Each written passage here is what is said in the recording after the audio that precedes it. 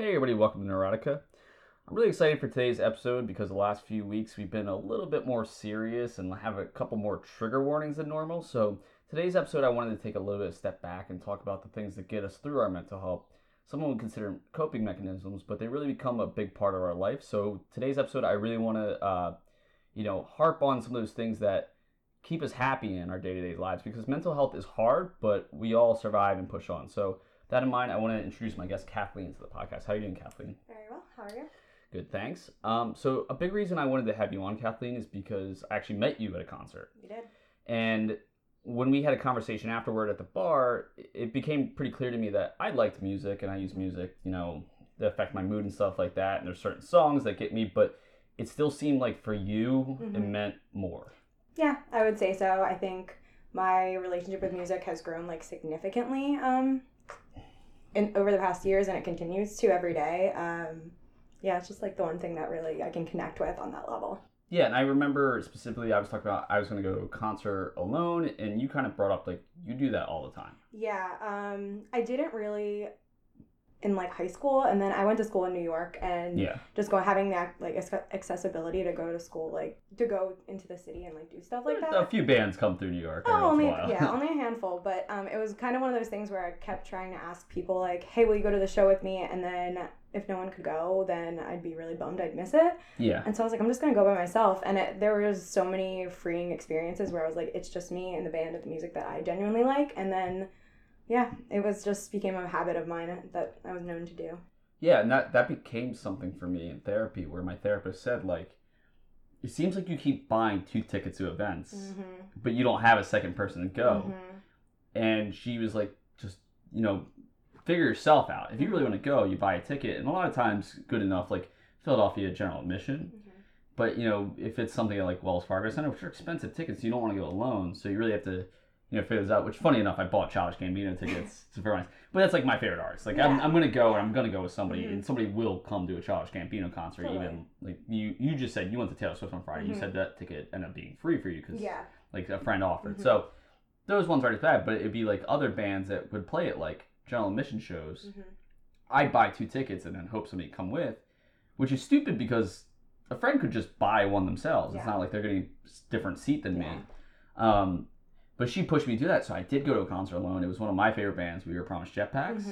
And it's kind of the music I would listen to when I was feeling alone and, sad. I needed to connect to it a little bit more, just me. I remember the next day my neck hurt because I was just bobbing my head so much. But that's good because I don't know if I would have done that with a friend. Yeah. So, I want to dive a little bit more into you, though, because you were thinking about making your own podcast. Yeah, it's always been a thought of mine. I like writing. I just like kind of expressing these things. I always kind of kept a journal, and I just wanted to kind of narrow it down more, but I kind of realized I'm really critical with my writing. So I think when I just talk about things and I get really excited about them, it's just easier for me. And people have said before, they're you should probably do something with that. And I'm just kind of been sitting on it. So I know that was definitely something that we chatted about for a while. So I'm glad I got a chance to talk about it. Yeah, and listening to you talk made me excited about it and the different areas we could go in. We did have a couple beverages. We did have a couple beverages. But I think even from that conversation, I knew on a high level, not only did you like music, it affected your mood, it could, lift you up. And even last episode, talking with Tony, he was talking about his dog. He was at our Arcade Fire concert. He started crying. And that was one of those things. And he told me the band before, Kid Koala, he's a DJ. And he did, really sad music all of a sudden. He started doing this, I don't know, really melancholy mood music. And Tony had to listen to that and then his favorite band that he connects to, and it was that sometimes it doesn't always lift you up, but I find it's a really interesting just a topic that comes up all the time with me. People are always why do you listen to such sad music all the time? And I'm just I enjoy it. I sincerely, it's more of a connection thing than the actual, I don't want to be sad. Sometimes I'm so happy, but I'm listening to Julianne Baker and she's singing the saddest song in the whole wide world. That song instantly puts anybody in depression. I know, but I'll be cleaning my kitchen and listening to it, and my roommates come in and they're what are you doing? And I'm not sad at all. This is the music I like. Does cleaning the kitchen really make you that upset? No, but I get that, and it's for me is, we want to listen to the music that we connect to. And for some of us, we're just not gonna listen to the top 40 station. Yeah. Like I like some Drake songs, of course, but you know, the funny thing is the Drake songs I really like are, you know, like Marvin's Room, which is like just like a really sad song. And some people are like, well, how can you say like you're an indie fan, you like Drake? It's like, well, you know, it just each song hits me differently. Right. So like popular music like that, I'll listen to a little bit and then it'll just fade out of my mind pretty quickly. Mm-hmm. It's the stuff that really hits me. Like, I don't think that's a crazy idea that music you connect to on an emotional level you like more. Yeah. I think it's just a different thing of like how we move through mental health, and one day this album's the thing that picks you up and another day it's the thing you have to drown yourself in, or sometimes it's your favorite song, you don't want to hear it because it's just like right now I can't deal with the emotions that song's gonna like stir up. The one point you made about like people saying, you say you're an indie fan but like why do you listen to Drake and all that, I like am the biggest person when I'm like, I hate genres, I can't label genres, I don't know, people are like, are they post-punk, that, I'm like, if I like it, I like it. If I don't, I don't. Like, I love country music, and everyone's really like, what? And I was like, I used to go to country concerts all the time because I like the music. I've always been very attracted to lyrics, and like, I was that kid who like printed out like AZ lyrics, and like I had to study them because I like the words versus like the music. And you can have the shittiest voice in the world. I don't know if I'm allowed to curse. You're allowed to say anything. Okay, but you can have like the worst voice ever, and if you are a good songwriter and there's something about it, I'll love it, and I'll try to show it to as many people as possible, knowing that it's not as accessible as top 40. Yeah, and I think like for me, vocals mean a lot, and I do think, you know, voice does play a factor sometimes where like, you know, there's the running joke of Kid Cudi, like Kid Cudi fans were like notoriously brainwashed where he'll just go and we'll be like, oh my god, my mind is blown, he just hums. But like I saw him in concert and he just like he did belt it out, and you kind of like, if you like it and you already connected to the song, sometimes that does resonate through your soul. But he kind of spent up all his, you know, like energy to the point where it's like, dude, I can't listen to this stuff anymore. It got really bad. Yeah. And recently he came out with the new album Kanye. Obviously Kanye, there's some issues, but even like Ye, where like I heard people just like, this is lazy album, like this is garbage. I connected to it and I was like, that's probably a bad thing, because he's talking about some really serious stuff where like the first song he's like, you know, I thought about killing you. I don't relate to that necessarily, but for me, I was like, oh, Kanye has intrusive thoughts. Like I connect to that. And when he talks about like, in Yikes, he's like, sometimes it, like he scares even himself. I'm like, oh shit, like that means something to me. And for someone to be able to admit that on that level and that plainly, like I will say, like I wasn't one to like, I wasn't that excited about the album when it came out, but then when I finally took the time to listen, I was just like, regardless of how I feel about you personally, I respect it no matter what. Because it is so difficult to communicate these feelings as a person, but to do it on such a public platform is like so important, and it's as like this is like so needed to talk about and just to feel okay and something that you can relate to. Yeah, and then like, you know, Kid Cudi like making a little bit of a comeback, and I hope to see. I know he struggles with mental health, but you know, we were at a party last night and we talked about it. It's like sometimes it even feels forced for me, but I'm trying to make it a point of I'm not gonna hold back and say, oh, Sunday I was talking to my therapist. Yeah. Or, like I'm having an off day. It's like, I took some Zoloft today and it's messing. Like, I don't want to make excuses for it, but, and it's not, it does feel a little forced, like I'm shoehorning in the conversations and it feels like sometimes like, people are gonna feel bad for me and think I'm looking for sympathy. It's like, I'm not trying to, you know, it's not like my social mission, but it's like, I don't want to keep not talking about these things and then everybody not talk about them. And then it's, you know, like, I didn't know you were going to therapy, and you know, I guess I just revealed the secret here. It's okay. But you told me that last night. Yeah. You clearly knew I did because I have a podcast about it. But you were talking to somebody, and then they revealed it to you, and you're like, oh my god, like we could have been. And for me, it was like more of a personal thing where I would try to hide it or try to hide any mental health issues that I've ever struggled with, and I caught myself like lying about it, and I'm not like a liar, so I was like, why am I doing this? Why am I so ashamed that this is something I deal with day to day? And it was being very self-critical, and then I'm like, if I just say it, it makes me accept it for myself, and if it makes someone else uncomfortable, I don't think it shouldn't. It's not their life, and like I don't want sympathy through it either. So and I think when I say it so plainly now that people are like, oh, and they're kind of taken aback, but then they're like, all right. Yeah, and you know, I talked to somebody that I knew that like said they went to therapy. And I'm starting to really understand it more as like, you know, even my own views were stigmatized where I'm like, oh yeah, like I'm so broken, I need therapy, I need drugs. And then you start to realize like anybody could be going through something and it can help. I think everyone could go to therapy. It's just how it's, regardless of what you deal with on the day-to-day, you're a person and you have thoughts, and those need to be communicated in an open and free setting with a third-party person who, like, is trained to kind of guide that conversation, but you're just having it. And it's almost like a self thing for me, at least. Yeah. And then, of course, there's the situations where you actually need to talk about specific issues. Yeah. But I think it's helpful for anyone, and I just think it's so important for everyone to just try it out if you can, if you have the ability to. Yeah, because there's so many situations where you realize you might not, like, you might just need to work through one thing and stop going to therapy. People think of it as it's like you're admitted to the mental hospital therapy, like, and you're there forever. That's not true. Like, I know for myself, likely I will never be out of therapy. If I find a good mix of drugs, which I'm working on now and had some success, if I find those are lifetime things for me, I'm not scared about that. Yeah.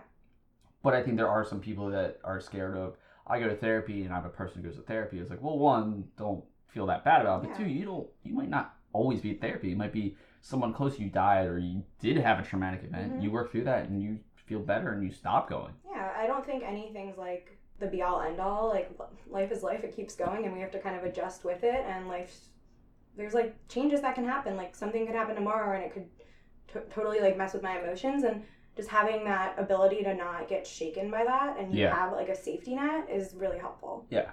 So moving on to that, though, what we're talking about here is, before I had therapy, music in a lot of ways was my therapy. And I'll admit something right now is I'm actually having trouble getting back into music, but it's a groove thing for me. I have cycles where, like, I'll get really into some genre or something and I'll find something I like. So the big thing for me was really weird was I was listening to, like, Bombay Bicycle Club, Pandora. Like, this was for a while.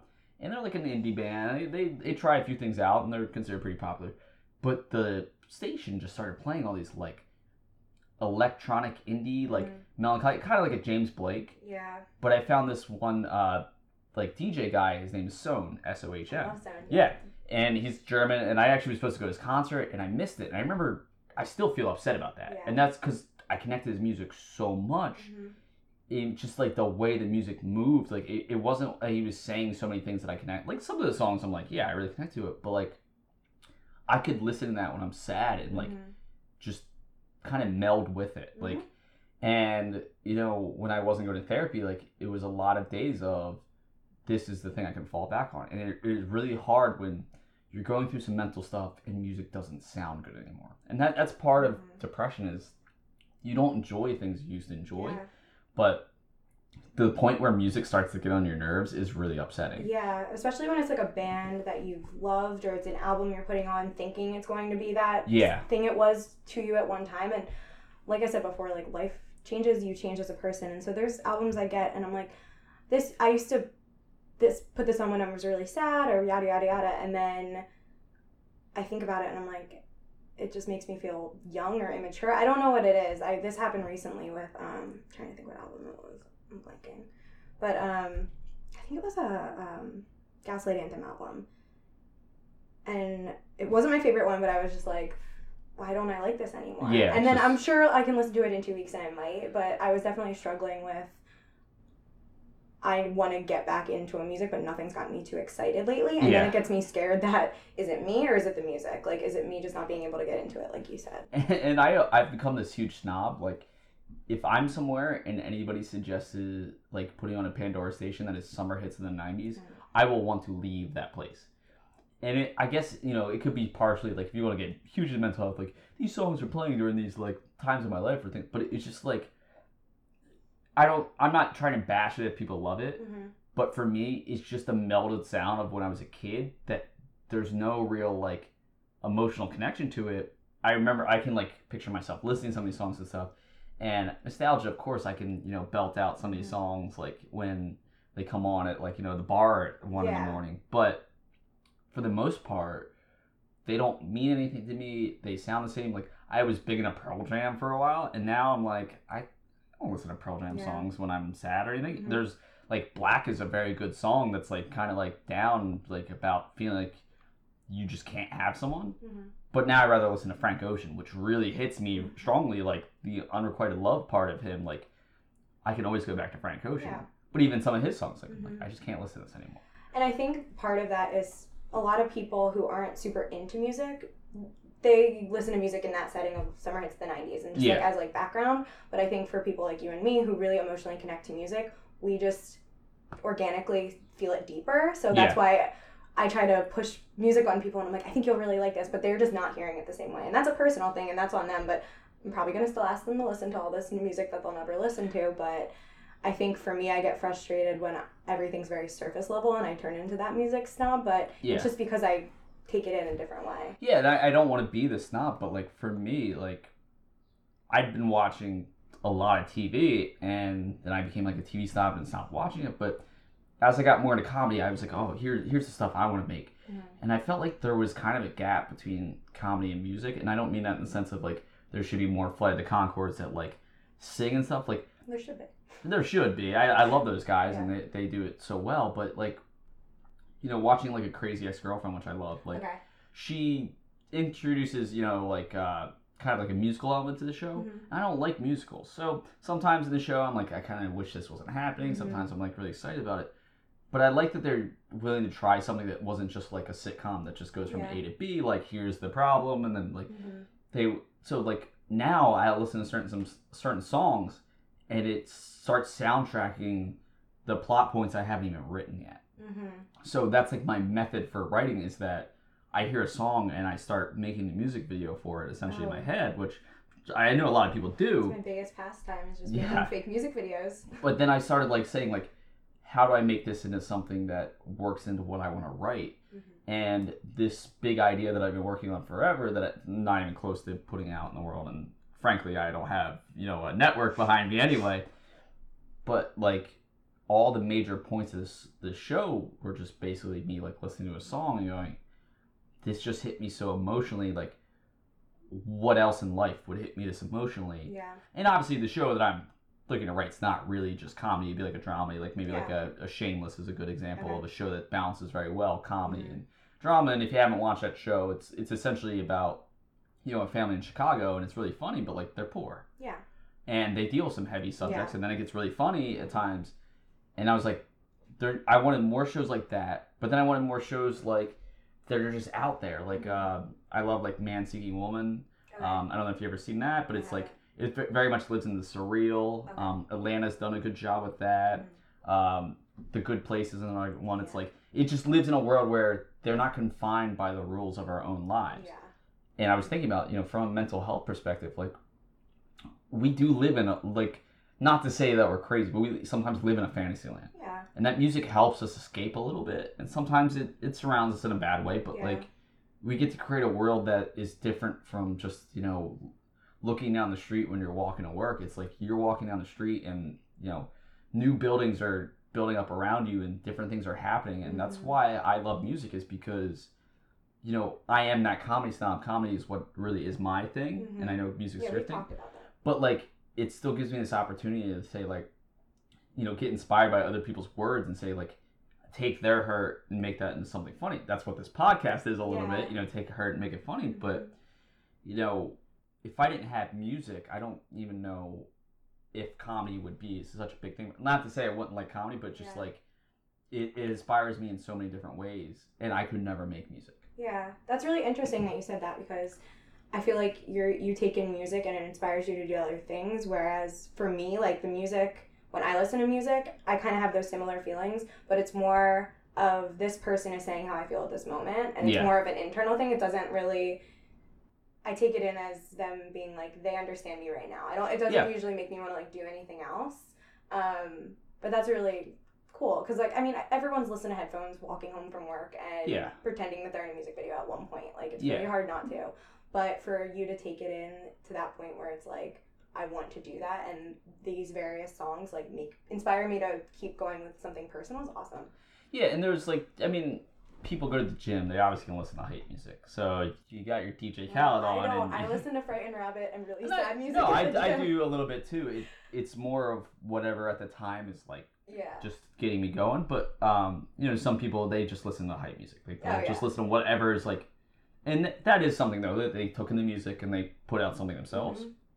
But for me, like there still is that element of, oh, this person's speaking to me right now. This is how I feel. Mm-hmm. I guess it's just being able to like take in something and then put out a picture to that. Like I'm taking in the audio and I'm putting the visual to it and then constructing it from there. That makes it like doable and interesting. But there is just some of that, like also that just like FOMO of like, I listen to a really good artist. I'm like, wow, they just created something really powerful. I'm like, I want to create something really powerful. Yeah. Like I want to do what they're doing. And you know, it's part of that just probably ego a little bit. Like, I want to be famous. I want to be, but. Well, with me, I think being, no surprise, I'm a girl. But a girl in First the music girl on world. the podcast, I too. know. Congratulations on Thank you so much honored. for breaking up the wiener parade that we had going. No, but I think as a girl who's really into music and a girl who's specifically, like, I used to go to a ton of punk shows and it was I don't want to say it's super male dominated, but like it is. And going to shows by myself in New York, it was kind of weird sometimes. And then I would go see like these really powerful like women and like play like, I'm trying to think. I used to go see like Waxahachie and like these girls just doing it. And like, yeah. I used to sing in like high school and stuff, and I was like, I probably, if I would have had like the balls, I would have been, well, not literally, but I could have been in like a band and like tried to do that, but I was always scared. So it's one of those things, I feel like that's the one thing I was like, I know it's not too late, but I'm too scared to do it still. But it's definitely interesting, but it's so inspiring that like these girls are just doing it and they're making like badass music too. That is probably better than a lot of the guys' music. Yeah, I think, you know, right now, especially indie, like, the best songs are coming out from at least led by women, if not full women bands. But like, you know, that's just a vibe I get. You probably know it better than I do. But you know, I talk to my friends, and the concert we went to was Diet Sig, and that's like a perfect example. Like she's amazing. jumping around the stage, and I'm just like, I want to do that every single day for the rest of my life. Yeah, and I mean, I have a similar experience with like comedy. Like I thought stand up was going to be me forever, and I chickened out. Like, I'll admit it. Like, it's not, like, I make excuses, but at the end of the day, it's just, like, I could have just kept doing it. Yeah. Taking kind of sidestep into these other projects, and I'm excited more about them. But at the same time, it's like, I don't know if you have this in music, I have this love-hate relationship, where it's like, I'll listen to somebody really good. Like, just really good, and I'm like, I love this, but you're crushing my dreams a little. Because it's just like, I can't do that, and I want to.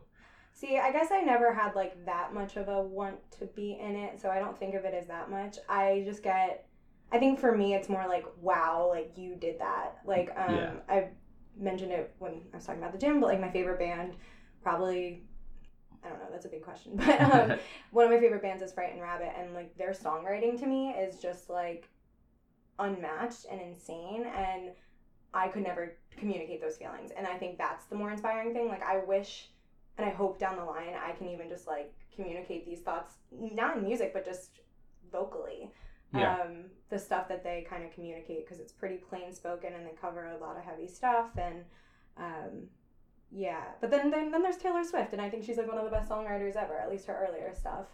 Yeah. And it's one of those things where it's, like, I want to be able to get that emotion and communicate it that eloquently. Yeah, and you're allowed to like those things. Like, nobody really should tell you shouldn't. And then I poked fun at some of my friends because Taylor Swift goes just because it's easy to do. But I love the fact that they like things that I don't, and vice versa. But I want to talk a little bit about the band you just mentioned, Frightened Rabbit, if you're comfortable talking about it, because I know for you that hit you pretty big. Can you maybe recap what happened? So I'll start from the beginning. I'll start from the beginning. So I got into Frightened Rabbit when I was a junior in high school, and they were just awesome, and their music was just like so raw, and just one of their most famous songs is Modern Leper, and it just like dealt with a situation where you're like, I kind of hate myself, I kind of hate you, but I kind of love you. And like, it was just like a lot of relatable emotions when you're 17 years old. Yeah. And it was something I never heard before. And also they're a Scottish band, and I loved like their accents and everything. Yeah. So I actually saw them the summer going into my college freshman year. And then it just became like they were my safety blanket. So whenever Frightened Rabbit put out an album, whenever they were having a show, I went. So I got really connected with the music. I've gone to see them by myself.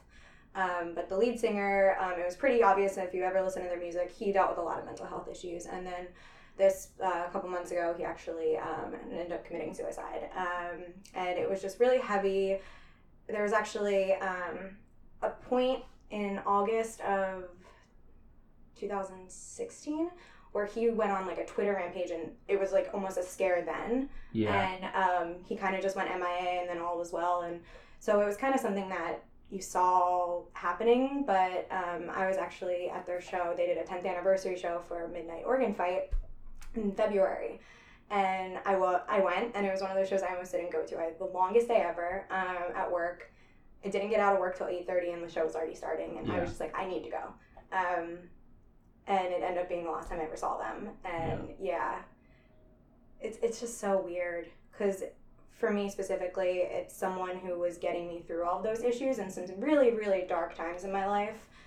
Breakups, everything, Fright and Rabbit were there for me, and he's not there anymore because of his own struggles. So it was tough, but I still listen to them all the time, and I won't not. Yeah, and you won't lose that. And there's always those artists that even before we were born that died, and you still connect to them, like a Jimi Hendrix or something like that. And on some level, it's like, well, just to have this time capsule of what they have. But I think even the Frightened Rabbit thing, like I can admit I've never listened to the band. I don't know anything about them. I've been meaning to look at them, but I've been really scared lately by a lot of these celebrity suicides, especially. And I've talked about this with people before, and I thought about doing a full episode for it, but I didn't feel like I could give full justice to these people in their lives, and I didn't want to try to make content out of them. But it's the scariest thing to me when I watch someone that I look up to, that I'm like, I want to do comedy, so that's what I try to do this podcast for, or these other projects for. And some part of me believes, and I know it's wrong, that if I can just get successful in comedy, and I just can work 24/7 on comedy, it's gonna fix me. And I know that's not true. Yeah.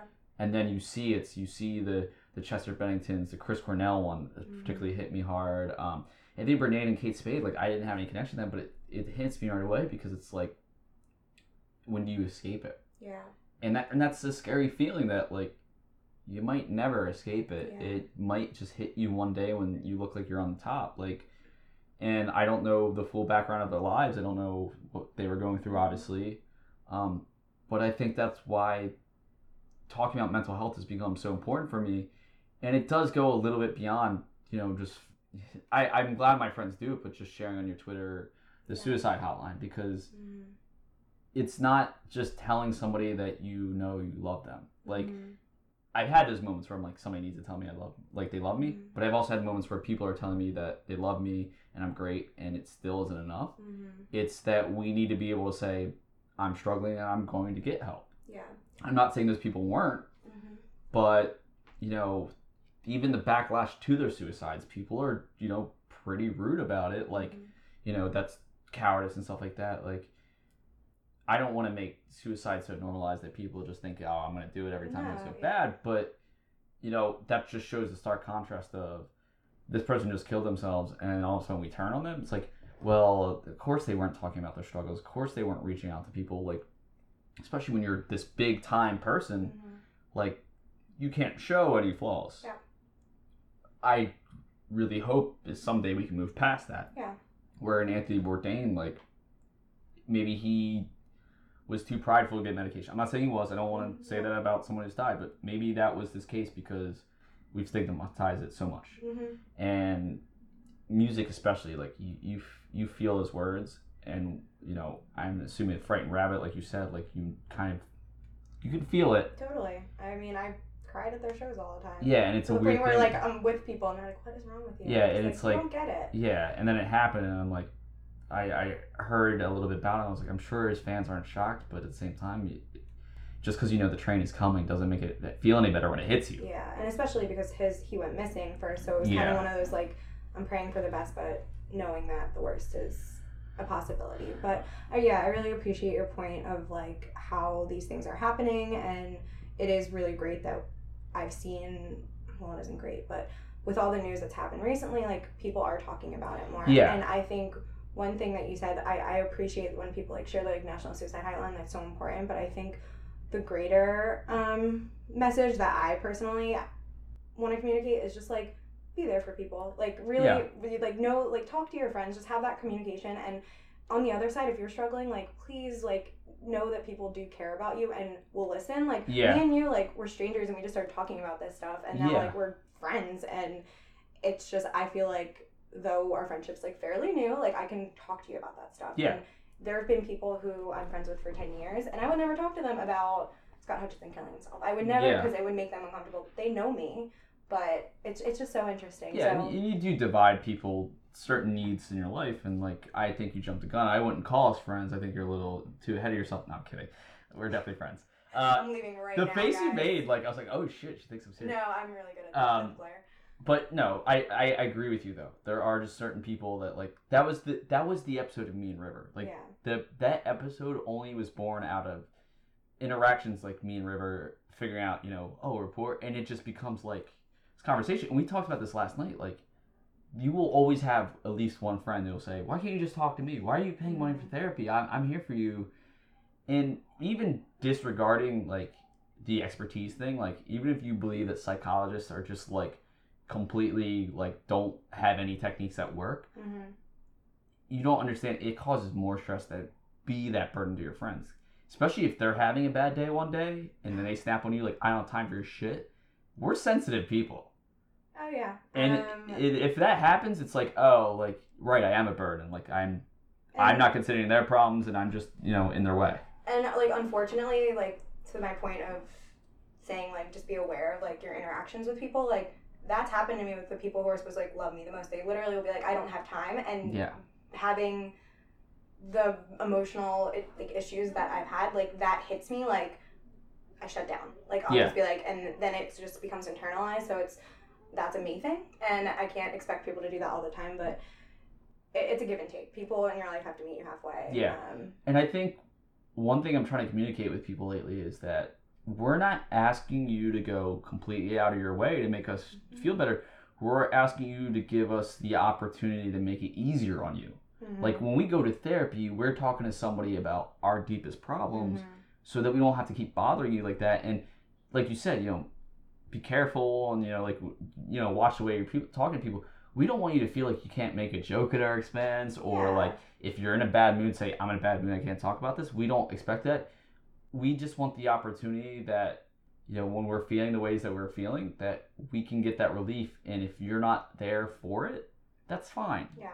Like, it's easier for me to tell my boss that I'm taking Zoloft and, hey, man, like, I might be just cranky one day, than him to think this guy's going to quit his job because he's just so pissed off. Like, it's not that. Yeah. And, like I said, I'm trying to just put it out there a little bit more. I'm not telling you I go to therapy so you can go, all right, don't say anything around Cody that's like sad or anything. I'm telling you to go to therapy so you just know who I am and understand like this is a part of me. And as much as I'm able to talk on this podcast, there's still so many things in my head I can't put into words to try to convey to people. But it is liberating when I find someone like you gets it, and then I can say, okay, great, but how do we get the other people to get it? Yeah. And it's one of those things you talked about a little bit, or actually it was somebody I was talking to yesterday. It wasn't you that talked about like somebody they knew, like their boss, never had anxiety before, then they had it. Okay.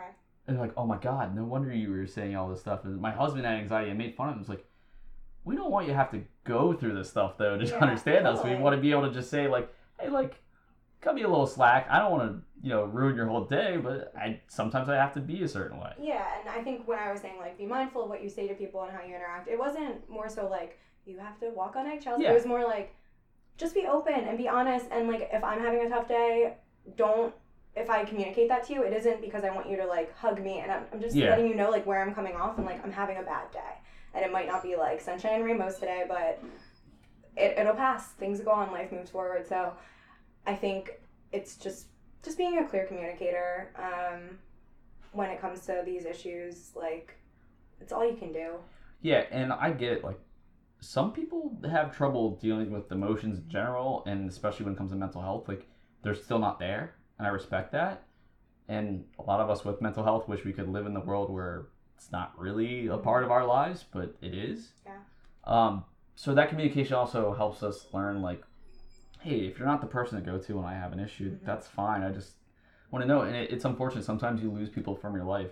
And sometimes it's you're spiraling out of control and you offend them and no amount of sorries is going to work. But other times it's just like they get annoyed and go, I'm not dealing with this person anymore, and they didn't understand that you just needed like, a little bit of help in some other realm that might not have anything to do with them. But I feel like I'm harping on so much of just like mental health people are people too, but I think that's where true, and it's what we do. Like, I mean, it's what everyone I think to a certain extent, like maybe not has like a mental health disorder, but like we all have mental health. Like it is a like scale. It's like your physical health and I can't talk.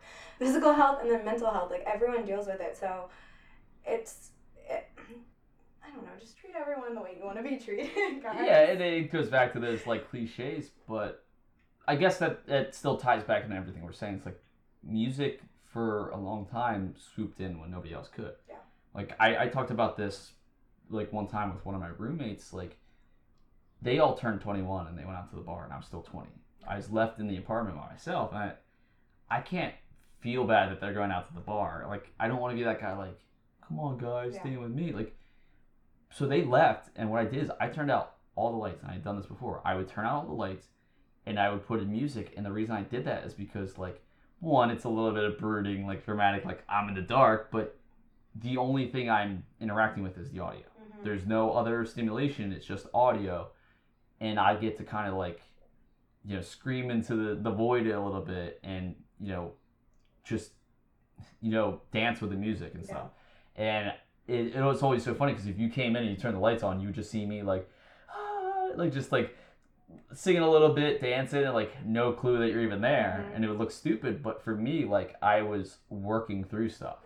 Like that was the only way I could do it for a while, and I can't do that as much anymore. And it kind of hurts to not be able to be like that dramatic and do that because it helped. It totally was like it's almost like that catharsis thing where it's like I'm gonna go through it to just feel better at the end because it's like. Or it's just going to be, like, building up in you. So, like, that's why I listen to, like, some of the saddest music in the world. But I'm like, it makes me feel better because you know what?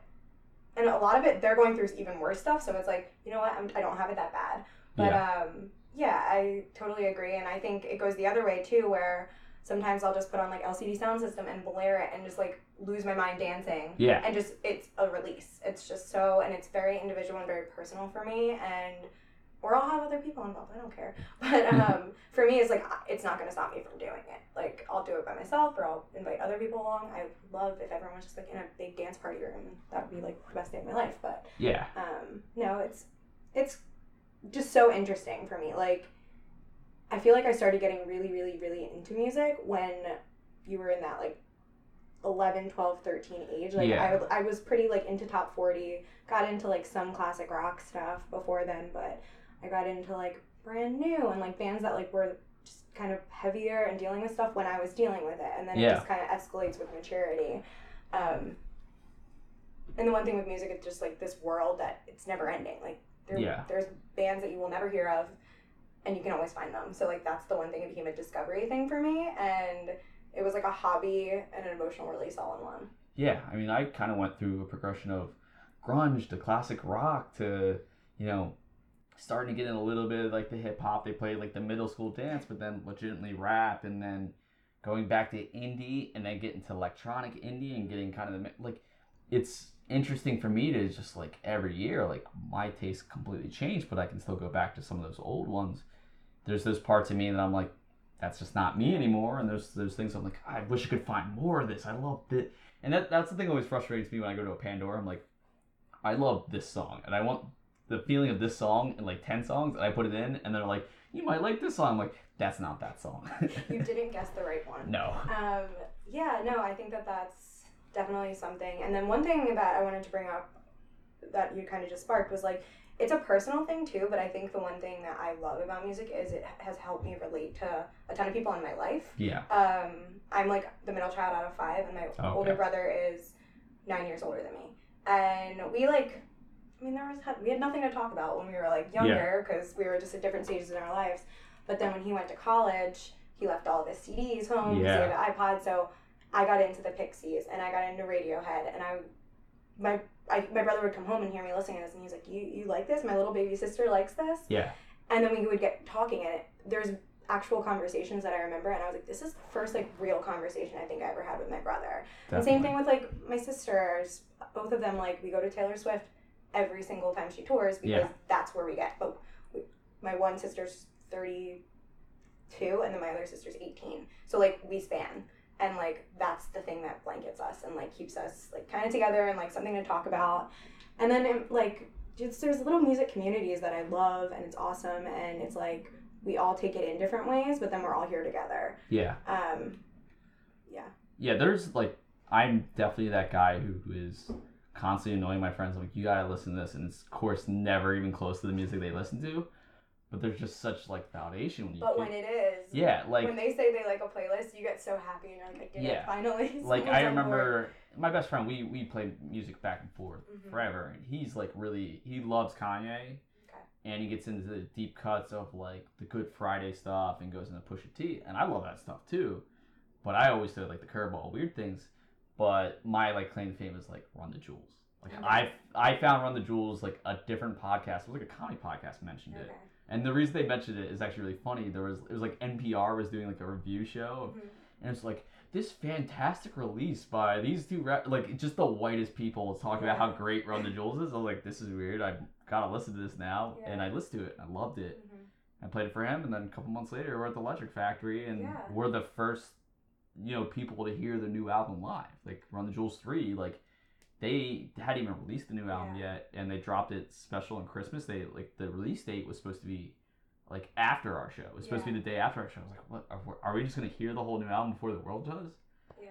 But that was one of those moments. Like, it's just you connect again. Like it's even the people you love or the people you don't really connect to at all. It's like when you find that music connection. It's like, oh man, you felt that the way I felt that. Well, that's what I was just gonna say. Like. It's so weird. Like, someone could be an absolute stranger and I could be introduced to them and they can say they like this band and I'm like, I think we'll be friends. Like, it's something about you, the fact that you can relate to that, like, and it's really true. Like, a lot of the people I've met through music or at shows, like, we're friendly. Like, it's easy to connect with you for some odd reason and a lot easier than, like, oh, we just so happen to be working together. Like, it's just there's people I've worked with for 2 years and I find out they like this band and we just completely connect on a new level. Yeah.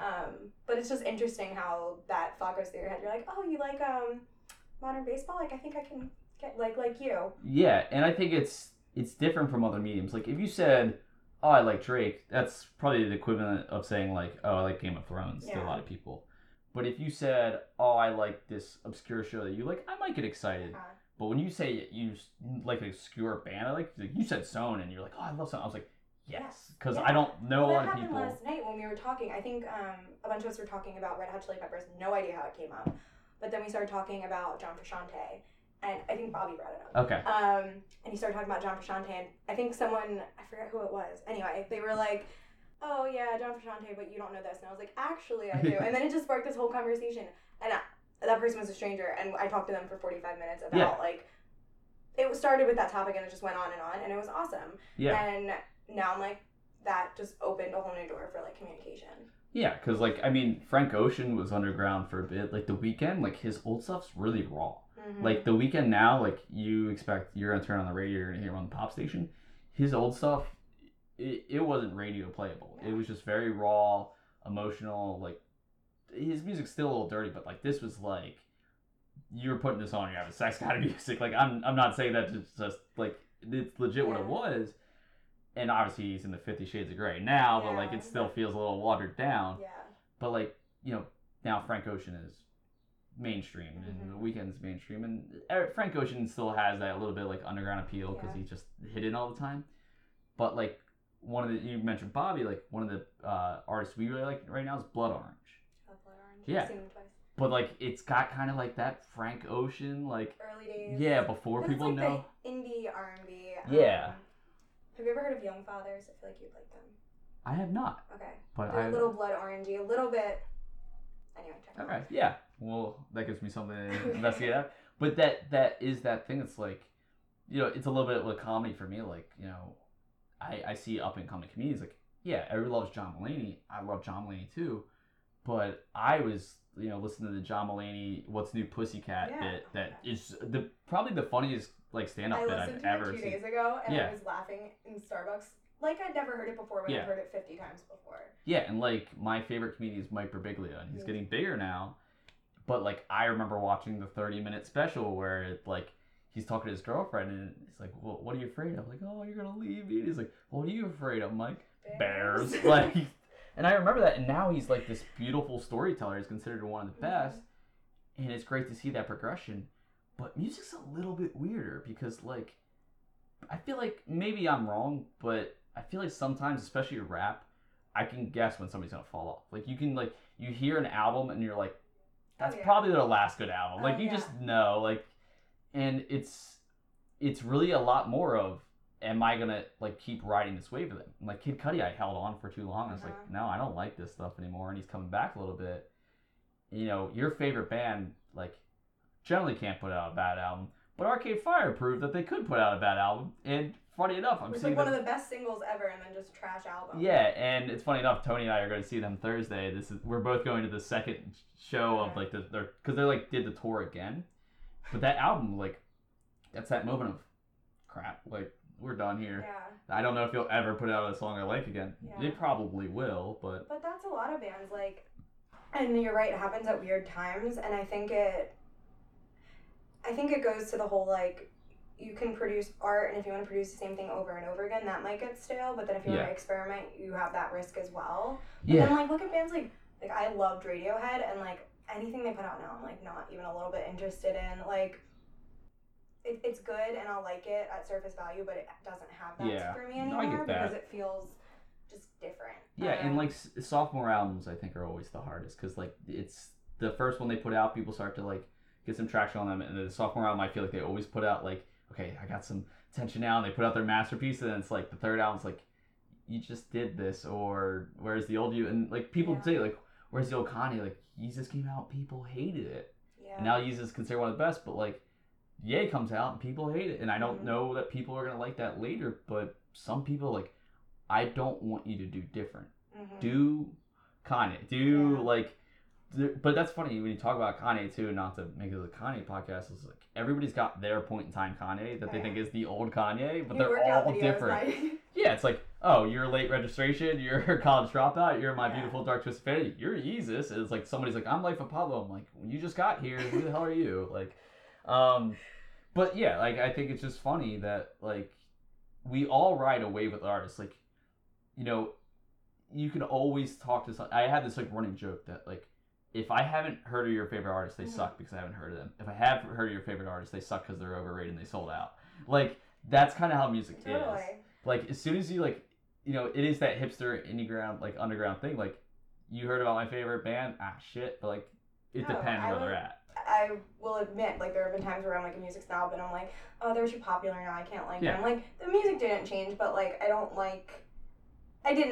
now it's different, but I didn't like that, like, growing up. Like, I was like, oh, they're, like, too cool now, and now I have to be, like, underground. But I think one thing now that's really interesting, and I'm seeing it more and more, and just being more aware of it, is just, like, the pressure to be, like, mainstream, or, like, more poppy, or, like, there's bands that are just, like, changing their sound completely, and then I'm like, oh, you're doing it to be on the radio, or you're doing it to make that, like, accessibility level easier, which could be a great thing. I think people get into your older stuff, but, like, I'm just noticing it more and more, and it's, like, a little bit heartbreaking because it feels, like, inauthentic.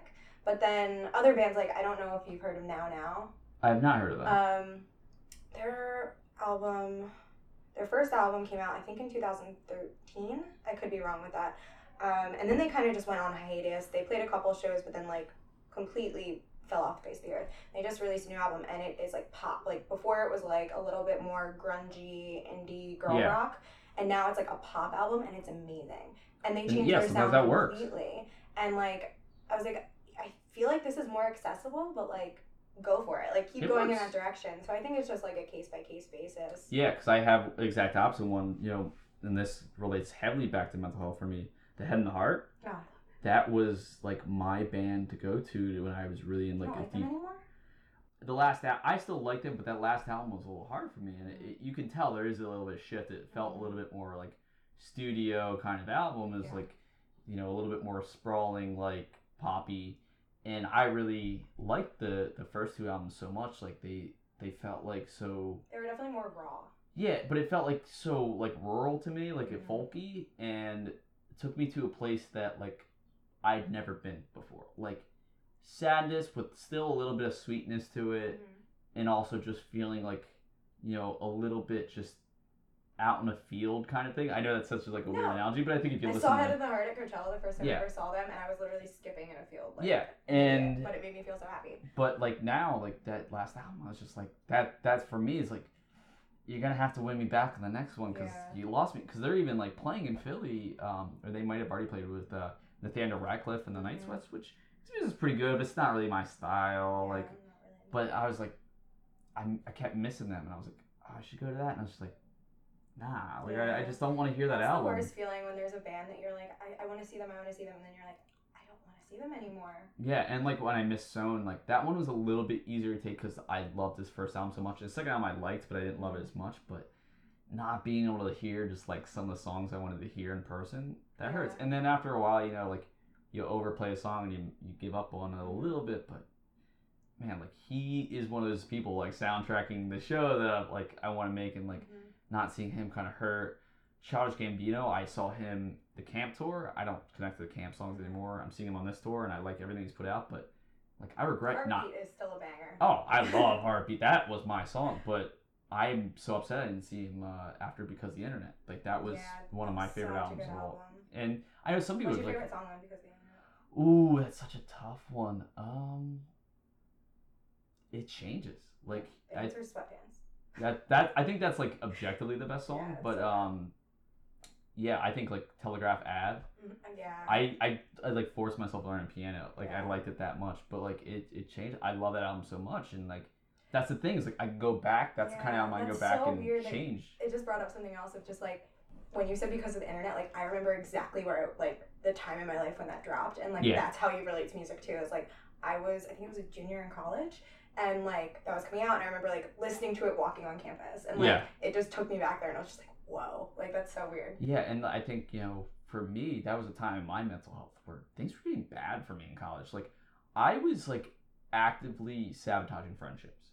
Like I thought I was so poisonous. It's still something I deal with. I talked about it in therapy today, but I thought I was so poisonous that people were better off without me. And I didn't say like it's not like somebody texts me, I text them like fuck you. Yeah, but you detached. But I detached, and that album like kind of talked a little bit about the detachment in a lot of ways.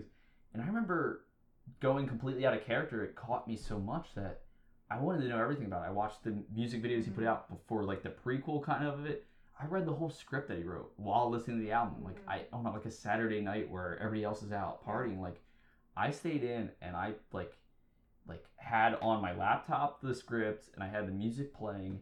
And I read it all in one night, and I was just so excited about it. And, I can still listen to some of those songs and go back to those places. And, I don't know who, where, what, or if I'd be if it wasn't for albums like that. Like, because sometimes the music plays into, like we said, sometimes it plays into your sadness, but sometimes it's like, it's the only outlet, like the only thread holding you together.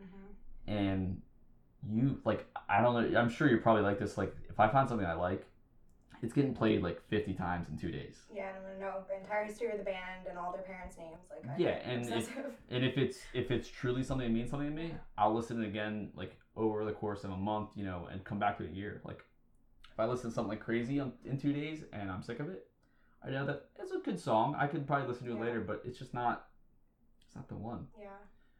But yeah, all the things we're talking about, like, I'm just gonna implore you. You need to make a podcast. I'm thinking about it. We're so everybody listening right now. We talked a little bit about mental health. We talked a little bit about music.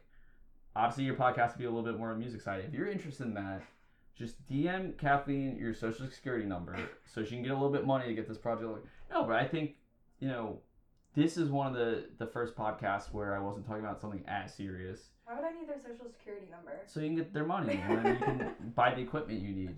Why wouldn't you need their social security number? But this is one of the first podcasts where like there was a little bit of lightness to it. I mean, the River episode was fun. The Bobby episode, we were just like clowning around, but like it reminded me what I could get excited about. Like, and there's a part of me that like sometimes loves how deep and dark I can get when I can like get those powerful moments with those songs. And mental health is just one of those funny things where sometimes like I'd do anything to make it go away. I've said the sentences before. I would give up comedy completely to be okay. But then there's also the part of me that's like, I don't want to be normal. I want to be this weird forever. And that's where, like, the Kanye album especially, where he's like, I have bipolar disorder. It's awesome. Other people going, that's so, like, disingenuous and stupid. I'm like, I've had those moments. But it's also, like, the one thing with me specifically is I always think about that. Like, I have really bad anxiety, and, like, with my anxiety, or like I would give anything to not feel this way, but I've never not felt this way. Yeah. So I really don't know what that is. And I might be lazy as hell without anxiety. I know. But with that, it's like I've never lived a life that wasn't this way, and then I've learned to deal with it in ways that like has benefited me, and I've become a better person because of it.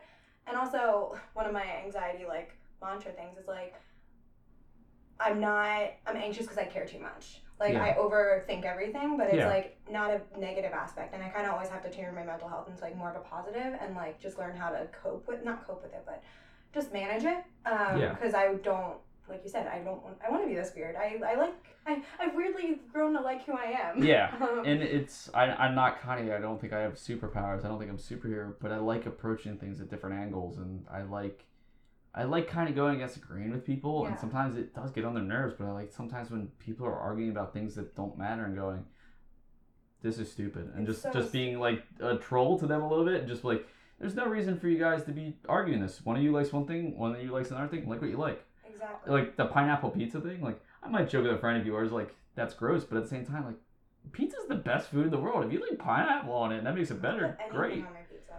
Like, it doesn't matter, and life is too short to get upset over stupid stuff. So like there are times when I catch myself and I'm just like, what am I getting upset over, or what am I like torturing myself with? Because a lot of like I'm not a very I don't argue with people that much, but I argue like in my head a lot. I'm definitely just, like, the shower argument. Oh my god, I've had so many arguments in the shower to myself. But it's like that. It's like I have to stop and be like, why am I torturing myself with this? Like, let's go watch an episode of Chopped or something and, like, make it better. Yeah. And do something that makes me happy rather than, like, think about if so-and-so cares if I eat pizza the right way. Yeah. But, yeah, I think, that all comes back to music, though. It's something only for you. And it's funny how these people are singing about their lives, and you're like, they're singing directly to me. Yeah. So, and the cool thing, especially about live music, is not only are they singing directly to me, but everyone in this room is singing along with that, and we're all singing the same thing. Yeah. And that was the one thing with Frightened Rabbit, is like, we're singing about some of the darkest times of my life, and I don't know what you went through, but you went through something, and we're all, like, here together. I think that's one unique thing. When you go to a concert, like, alone, you're with everybody, and you are alone. Like, you get to have that personal experience, but you also get this experience of, like, these people exist too. Imagine going to a concert and you were like the only person there. Like, it's other than it's your friend's band and they don't have any fans, but it'd be like, okay, I'm the only person feeling this. But when you go there and you're like, this side of me exists in that person, and that person, like, I'm not alone. And I think music is one of those great things. So, like, I love comedy. It's been my mental health crutch, but I needed music too, and it definitely sounds like you needed it. So I'm telling you, Kathleen, I think you need to make a podcast, because I've had so much fun doing this one, and I'd like to be on yours. So Kathleen's podcast, look out for it in the fall of 2018. I'm just going to put a date on it, put pressure on you. There's your anxiety. I'd like to wrap it up here, because I think you have plenty of material for your own. So I'm looking forward to anything you'd like to shout. I know you've got a Twitter. Would you like to get some followers out of this? Sure. It's just my name, Kathleen Hain. All right. So, at Kathleen Hain on Twitter. As always, I am at CodeRan, or you can follow the podcast Twitter if you don't want to hear what I have to say, but just see the new episodes at Neurotica the Pod. Thank you for listening. I think we're going to have a little bit of hiatus because I'm going on vacation and I plan to enjoy it and not record anything while I'm there, but we'll see. So, thank you for listening to Neurotica.